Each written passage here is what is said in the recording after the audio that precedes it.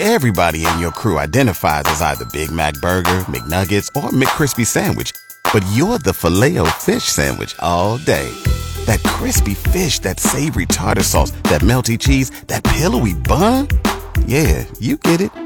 Every time. And if you love the Filet-O-Fish, right now you can catch two of the classics you love for just $6. Limited time only. Price and participation may vary. Cannot be combined with any other offer. Single item at regular price. Ba-da-ba-ba-ba. Good morning. It is Wednesday, March 4th of 2020. I'm Tom Young. In case you missed it, here's what we had this morning on Eagle News. The Amarillo City Council concerned about saving landfill space before they have to expand city landfills in the next few years. Blair Snow, Interim Assistant Director of Amarillo's Public Works, says as it stands, the city is required by Texas law to cover the landfill trash every day with 6 inches of soil.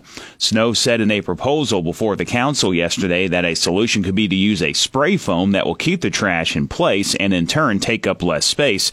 Amarillo's goal is to ultimately put more trash into a smaller space. With the first quarter of the fiscal year over, the city of Amarillo is reporting that sales tax revenue is up. Director of Planning and Development Services, Andrew Freeman. But what we've seen going into January, February months, February actually had a large increase of a little over 14%, so we're now exceeding our budget estimate. So sales taxes are looking very positive right now. Right now, general merchandise, which is a main component of sales tax revenue, is up 3.3%, along with food and beverages up 14%. Residents are reminded to always shop local when they can because a majority of that money spent stays here in the community. Bell Helicopter getting a $165 million contract for 2 Osprey helicopters and their repairs. The 2 MV-22B Ospreys will be manufactured for the U.S. Marine Corps, and extra work will be completed in support of the Common Configuration, Readiness, and Modernization Program.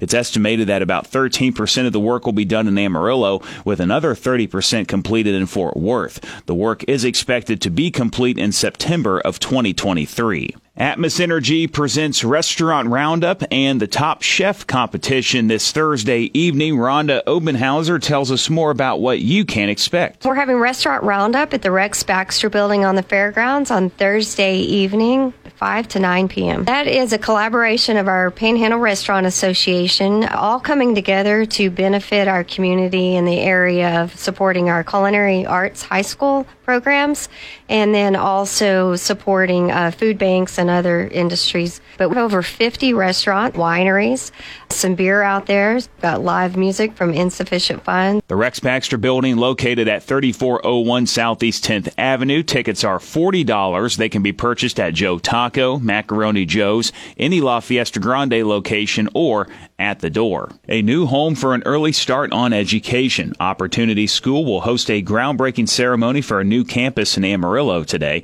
The school provides affordable, high-quality preschool education, care, and parent support for more than 150 children, primarily from low-income families, through 2 campus-based programs.